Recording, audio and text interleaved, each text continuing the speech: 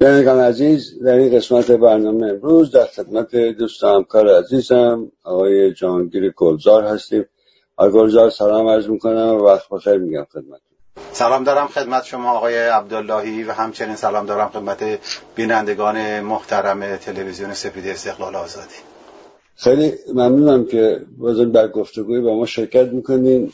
این روزا مقارنه با اول ماه می روز جهانی کارگران مزاحمتون شدیم که علیرغم این واقعیت که این روزها به دلیل شیوع این بیماری کرونا در همه جا و جمله در میهن عزیزمون و اینکه بسیاری در قرنطینه هستند و این قرنطینه هم باعث شده که وضعیت معیشتی کارگرها و طبقات زحمتکش در همه جای دنیا و جمله در ایران بسیار سخت‌تر بشه، ولی در رابطه با مناسبت اول ماه می مزاحمتون شدیم در رابطه با ببخشید یه دو مقاله‌ای که شما چند هفته پیش نوشتین و در سایت‌های اینترنتی چاپ شده در رابطه با حقوق و دستمزد تعیین شده برای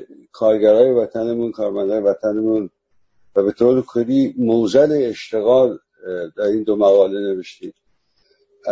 به دنبال گفتگویی که با شما داشتیم در رابطه با بودجه سال 99 که بودجه فقرزا خونده بودیم که فقر محرومان جامعه رو و زحمتکشان جامعه رو بیشتر میکنه، میخواستم خواهش کنم که در رابطه با این حقوقی که تعیین شده دستمزد کارگرها و وضعیت معیشتی زحمتکشا در ایران صحبت کنیم با ما و بینندگان عزیز ما. با کمال میل خدمت شما عرض کنم که وضعیت معیشتی که در حال حاضر کارگران یا بگیم طبقه آسیب پذیر جامعه ایران داره در سال جدید سال 99 قبل از اینکه کرونا بیاد نوید بسیار سال بدی رو میداد برای اون بخشی که درآمدهای بسیار پایین دارن. حالا با آمدن کرونا وضعیت متاسفانه برای بخشی که در ایران حقوق حداقلی میگیرن اینها بسیار مشکل‌زا شده. زندگی برای اینها واقعا سخت شده. یعنی آدم اگر من بخواهم بگویم برای روز کارگر ارسمای تبریک باید گفت به کارگران، یه غمی گلوی آدم رو میگیره. چه شکلی باید تبریک گفت به کارگری که این به اصطلاح درآمد کافی برای مخارج زندگیش نداره و در حقیقت در فقر زندگی میکنه. سعی میکنم توضیح بدم خدمت شما عزیزان. ببینید در ایران تعریفی ما برای خط فقر نداریم. یعنی اینکه نه که نباشه، من میتونم تعریف بدم راجع به خط فقر. اون کسانی که اقتصاددان هستن 100% راجع به وضعیت ایران رو تحلیل میکنن، تعریف دارم برای خط فقر.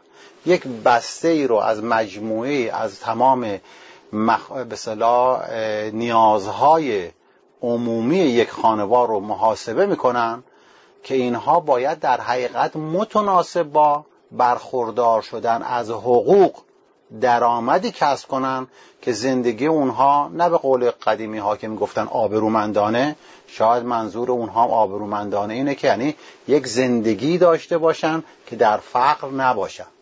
اگر بدین عنوان ببینیم حرف درستی است، ولی در حقیقت امکانات حیات رو برای اینها ممکن کنه. یعنی امکانات رشد هم در این درآمد باشه. چون اگر کار کردن و درآمد پیدا کردن حقی از حقوقه، این حق باید همخوانی داشته باشه با بقیه حقوق انسان. پس بنابراین مجموعه باید یک مجموعه کاملی بشه. نیاز این مجموعه حیاتی به درآمد هم هست و این درآمد باید کفاف تمام اون مخارج بده. حالا کسی بیشتر داشته باشه از امکانات بیشتری برخوردار میشه، ولی حداقل نیازهایی که یک زندگی متعارف حقوقمند رو برطرف کنه، یک کسی باید این درآمد رو داشته باشه. در ایران 3 دونه فقر میشمارن، ولی نمیگن که اینها با چه حدودی است، با چه نوع درآمدی است. میگن یه فقر مطلق داریم، یه فقر نسبی داریم و یک فقر در حقیقت حد اقلی. این 3 واژه رو استفاده میکنن. همیشه هم وقتی میخوان توضیح بدم مسئولین نظام از اصطلاح خط فقر حداقلی صحبت میکنن که اون خط فقر میانه است. ولی ببینید در هر سه تا دونه واژه‌ای که استفاده میکنن و هر سه تا صفتی که میدن، برای همه اینا فقر در هر سه تا وجود داره. خب حالا کدومش یک فقر مناسب است؟ فقر نمیکنه. شما زیر خیلی خط فقر باشی، مثل که بگن یک کسی رفته زیر آب، حالا 2 متر رفته زیر آب یا 30 سانت رفته زیر آب. اون زیر آب رفتن احساس خفگی است و نبودن زندگی است. البته در زندگی یک کسی میتونه 20 روز درآمدش کفا به زندگیشو بده، یک کسی میتونه 15 روز بده. پس بنابراین زندگی برای او سخت‌تر میشود، امکانات زندگی کمتر میشه.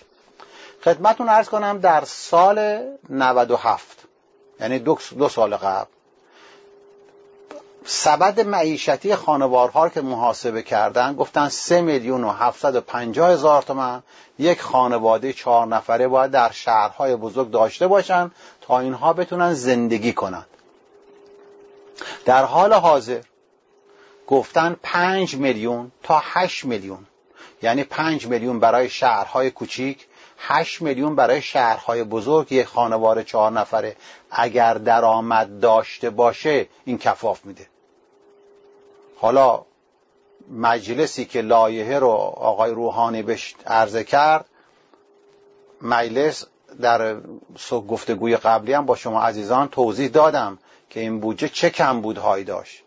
200,000 میلیارد تومان گفتن کمبود آشکار این بودجه است. اگر رقم نفت رو که میخواهم بفروشن روزی 1 میلیون تا 1.5 میلیون بشکه رو به میزان $50 اینا رو حساب کردن آوردن در حقیقت در اون بودجه اینا لحاظ شده.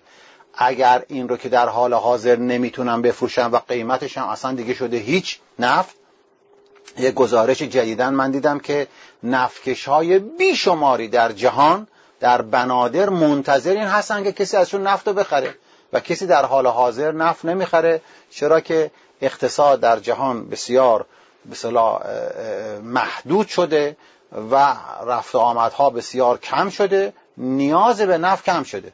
حالا اون یه بحث دیگه است که چه تأثیری در زندگی انسان میذاره، ولی در حقیقت قیمت شکست. اگر ما بخواهیم حتی بر اساس 1 میلیون بشکه محاسبه کنیم، بیش از 450,000 میلیارد تومان بودجه کمبود داره. خب حالا رفتن به مجلس، در اون لایحه 15% گفتن به حقوقها اضافه میکنیم. حتی نمایندگان کمیسیون بودجه گفتن این 15% کفاف هیچ رو نمیده، بیاد 30% توافق کنید. نمایندگانی که منتخب واقعی این نظام هستن، مردم میرن پای صندوق، در حقیقت بین این و اون هر کی رو انتخاب کنن، اینها در حقیقت مدافع این نظامی هستن که با این شرایط و تشکیلاتی که داره بماند. یعنی در واقع در حالی که در سال 98 تقریبا حدود 40% تورم داشتیم، حداقل حقوق کارگران میخوان 15% اضافه کنیم. پیشنهاد کردن. بله. نمایندگان مجلس رد کردن. ببین سال 97 بیش از 30% تورم داشتیم، 98 40% پیش بینی. سال 99 قبل از کرونا بوده 40%. چون که شما هر سال این مجموعه کمبودها که جبران نمیشه، که این کمبودها هی بهش اضافه میشه، بدهکاری‌ها بهش اضافه میشه یک مجموعه بزرگی که هی تورمزاست. خب حالا بعد از گفتگوهای بسیار که اون هم در حقیقت لایحه بودجه رو خدمتون عرض کردم در گفتگوی قبلی از مجلس گرفتن که این ضد قانون اساسی است، یه قانون درست کردن، یک تبصره دادن در اختیار رهبر. خب این مجلسی که نتونه کار اصلیش رسیدگی به لایحه بودجه است و اینکه چه شکلی خرج میشه و بودجه‌های عمرانی و غیره چگونه هستند، خب این اگه که رهبری بگیره یعنی که اصلا این مردم هیچ گونه حق و حقوقی ندارن. حتی اون مجلس دادن دست شورای نگهبان، بالاخره تصویب شده با 21% اضافه. حقوقی که برای حداقل مشخص کردن شده 1,835,000 تومان.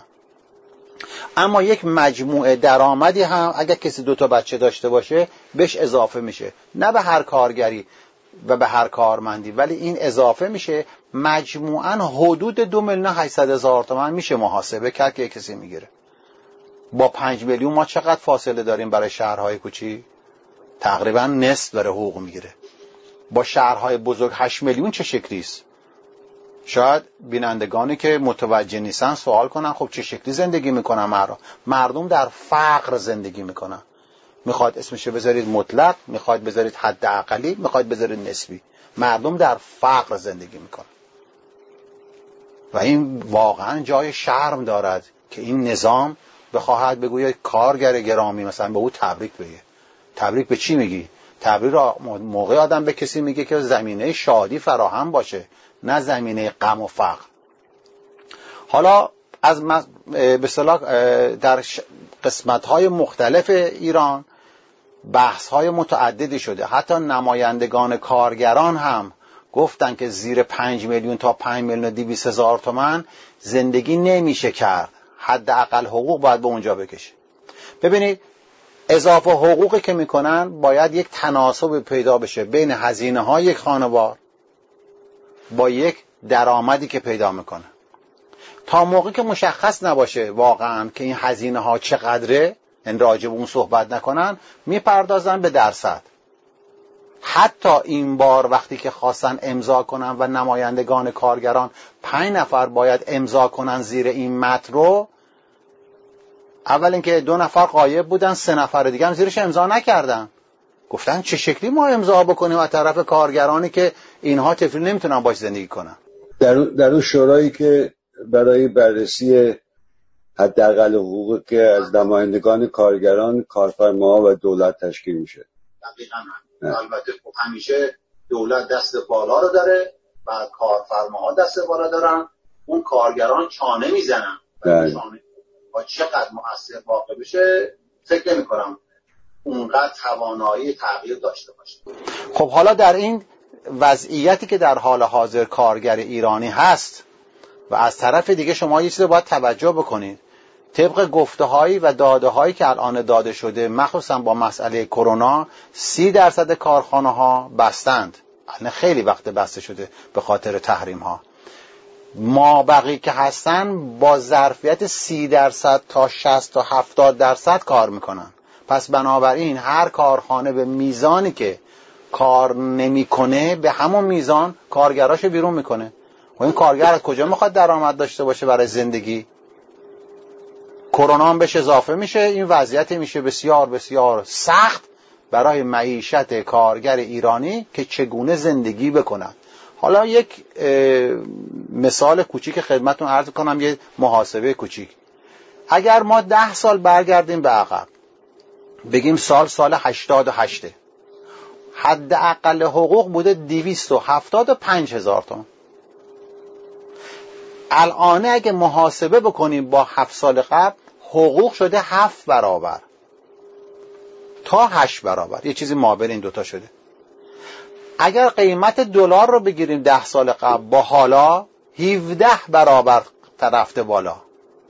یعنی اگر شما بخواید که بر اساس یک خانوار، بر اساس استاندارد 10 سال قبل که اون موقع وضعیت خوبی نداشتن بخوان زندگی کنن، حقوقی باید داشته باشن یک حداقل معادل 4,800,000 تا 5 میلیون. این دیگه یه حداقلش میشه. یعنی اون چیزی که پیشنهاد بخشی از جامعه کارگری بوده که حداقل اینقدر به ما بدید زندگی کنیم. خب حالا یه سوال دیگه اینه که اگر بخواد این نظام توافق بکنه، یعنی به عقیده من توافق نمیکنه چون ضعف دادن حقوق داره، امکاناتش رو نداره. چون امکانات نداره، فشارش به کدوم قسمت جامعه؟ به فقیرترین بخش جامعه همیشه فشار وارد میشه. اگر بخواهن بگن که حقوق شما رو به جای 21% 30% میبریم بالا، همیشه مرسوم بوده میگن اضافه حقوق تا 13 عید اضافه حقوق، از اون موقع به بعد اینقدر قیمتا میپره بالا. به قول آقای خامنه‌ای رشدش جهش میکنه در حقیقت قیمت ها، نه اینکه اقتصاد جهش کنه، قیمت ها جهش پیدا میکنه و در حقیقت اون درآمدی که کارگر پیدا کرده یا کارمند پیدا کرده میشه هیچ. چرا هیچ میشه؟ برای اینکه به میزانی که به شما اضافه حقوق میدن، اگر 1 میلیون بر فرض بگیریم اضافه حقوق میشه، یک معادله اقتصادی است. 2.5 میلیون باید در بازار کالا باشه تا تولید تورم نکنه. کالا باشه یعنی چه؟ یعنی یک اقتصادی باشه که این اقتصاد توانا باشه، این اقتصاد تولیدگر باشه، این اقتصاد وابسته به خارج از خودش نباشه، توانایی تولید آنقدر داشته باشه که کالایی که در بازار هست بیشتر از مثلا مصرف مردمه، قیمت‌ها معادل میشه با درآمدی که میره بالا.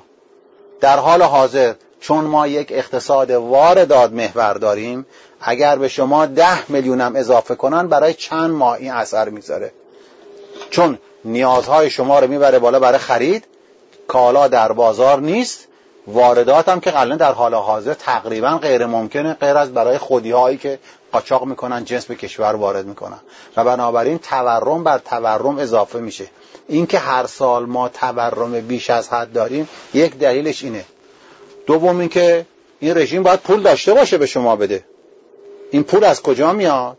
یا باید از شما مالیات بگیره که مالیاتی نمیتونه کسب کنه، یا باید نفت بفروشه که در حال حاضر امکان فروش نفتش نداره، یا باید قرض کنه از خارج، بگه مثلا قیمت نفت هست $50، من به شما میدم $30، فعلا به من پول بدید، سود بانکی هم بهتون میدم، هر وقت نفت آزاد شد من به شما میدم به این قیمت ارزان.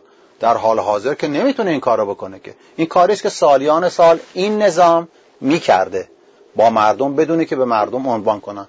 پس آخرین قسمت کاری که میتونه این سیستم بکنه، این نظام بکنه، اینه که بیاد بگه من از بانک قرض میکنم.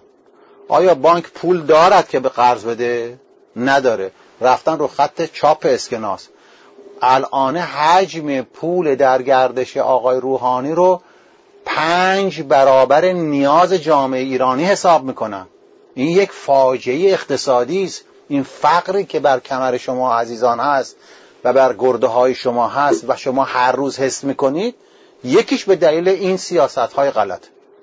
حالا سوال اینه که آیا راه حلی هست برای این کارگر، برای این وضعیتی که هستیم؟ بله که راه حل هست. یک راه حل من خدمت شما عزیزان پیشنهاد میکنم در چارچوب این نظام، یکی هم پیشنهاد میکنم خارج از چارچوب نظام. اگر آقای خامنه‌ای و دولت و مجلس و قوه قضاییه با هم یک نشست بکنن، بگویند ایران در خطر جدی است، این مردم در فقر مضاعف زندگی میکنن، چه بکنیم؟ خب سپاه هم در حقیقت باید تو این جلسه نشست داشته باشه، بگن آقای سپاه شما خیلی خرج میکنین، تمام خرج هایی که در جنگ میکنی همه رو حذف میکنیم، یعنی شما دیگه از میدان جنگ عراق، سوریه، یمن و لبنان میای بیرون. این از وضعیت اونجا. دومی که شما خیلی فساد میکنی در اقتصاد، قوه قضاییه لطفاً برو جلو این فساد اینها رو بگیر. به دولت هم باید بگن برنامه ها و طرح‌ها چیه، اینها رو پشتیبانی میکنیم، از این بعد سنگ لای چرخ شما نمیذاریم. 3 این که امنیت برقرار میکنیم، جلوی تمام دزدی‌ها و فسادها رو میگیریم. 4 این بانکی که در خدمت صادرات، یعنی در حقیقت واردات کالا و در حقیقت به نفع قدرت‌های درون ایران عمل میکنه، این باید دگرگون بشه سیستمش. چه کار باید بکنه؟ باید بگه من از این به بعد در جهت تولید عمل میکنم، مشارکت در تولید میکنم. یک کار از همه مهمتر اینه که الان 14 نفر با خاطر اون رفتن به زندان. آقای خامنه‌ای شما دخالت در هیچی نکن. واقعا این سوال من از شما عزیزان اینه که این رژیم میره این کار انجام بده؟ مطلقاً نخواهد کرد. اینها حتی برای حداقل آزادی ها به توافق نمیرسن که یک چیزی رو قبول کنن که این جامعه برخوردار بشه از حقوقی که خود دارد. پس بنابراین رو خط فشار از بالا بیشترم. پیشنهادی که ما به شما میکنیم پیشنهاد یک جنبش عمومی است برای تغییر ساختاری این نظام. آن چیزهایی که این نظام نمیتونه بکنه ما به شما پیشنهاد میکنه. ببینید عزیز من، شما به عنوان یک خانواده و اعضای خانواده دارای حقوق هستید. به عنوان شهروند این کشور صاحب یک مجموعه حقوق هستید. در یک وطنی که طبیعت داره زندگی میکنید. این وطن، این طبیعتش دارای حقوق است، باید زنده بمونه. پس باید کوشید که اون در حیات اون ما بکوشیم. ما یه ایران داریم به عنوان وطن که دارای مجموعه از حقوقه و این وطن با بقیه وطنها در دنیا، با بقیه کشورها در دنیا باید یه سری روابط داشته باشه. اونها هم باید حقوقمند باشه بدون خشونت. پس در درون ایران نباید خشونت باشه، نباید عدم امنیت باشه، نباید که روابط بر اساس قدرت باشه. با کشورهای خارج از خودمون هم نه ما سلطه می‌خوایم داشته باشیم و در جنگ شرکت کنیم، نه می‌گذاریم اونها بر ما سلطه داشته باشن. پس بنابراین مجموعه نیروهایی که در ایران آزاد میشه، از جوانها، خانواده‌ها، زنان مخصوصاً که کرامت پیدا میکنن و تمام اون مجموعه درآمدی که تولید میشه در کشور صرف تحول میشه. وقتی صرف تحول شد، اقتصاد که پویا شد، در حقیقت شما 1 تومن میدید، 1 تومن هم جنس میخرید. نه اینکه الان 1 تومن بدید چه میدونم 1/3 جنس کالا بخرید که کالاتون گرونه. پس یک نقش اساسی پیدا میکنین تحول و تأثیر میذاره. پیشنهاد ما به عنوان قانون اساسی در اختیار شما عزیزان هست، برنامه دوران گذار ما در اختیار شما عزیزان هست و راه حل اساسی اینه. غیر از این، از قدیم میگفتن من بدو آهو بدو. شما هر سال 10% 15% به حقوقتون اضافه میشه. هر سال باید ناله و گریه کرد، هر سال باید تمنا کرد و گویی دولت مثل این که صاحب مردم ایران هست و امکانات اونها. میگه حالا به شما اینقدر میدیم. این رو باید این قطع این رابطه کرد تا یک تحول اساسی بشه. در اون روزی که چنین بشود باید به هر شهروند ایرانی تبریک گفت و به شما کارگران تبریک گفت که در توسعه و تحول کشور شرکت میکنید و نقش اساسی بازی خواهید کرد. مدت هاست که جناب گلزار، شما، ما و بسیاری دیگر با هم میهنان ما این مسئله رو صحبت میکنن و این یادآوری رو میکنن که مثل یک بیماری مزمن میمونه وضعیت ایران، به ویژه وضعیت معیشتی اکثر مردم ایران و خصوص زحمتکشان در ایران، و که هی تلاش بر این میشه که به صورت مسکن یه خورده حالا یه چند قطره‌ای بدن، شاید برای مدتی بگذره، ولی این راه حل پایدار و همیشگی این مشکل همین است که شما فرمودین. یک نظامی لازمه، نظام سیاسی، اقتصادی، اجتماعی، فرهنگی که حقوق انسان نقش اصلی رو واجب بخوندم. در اصل خیلی سپاسگزارم از وقتی که ما دادید.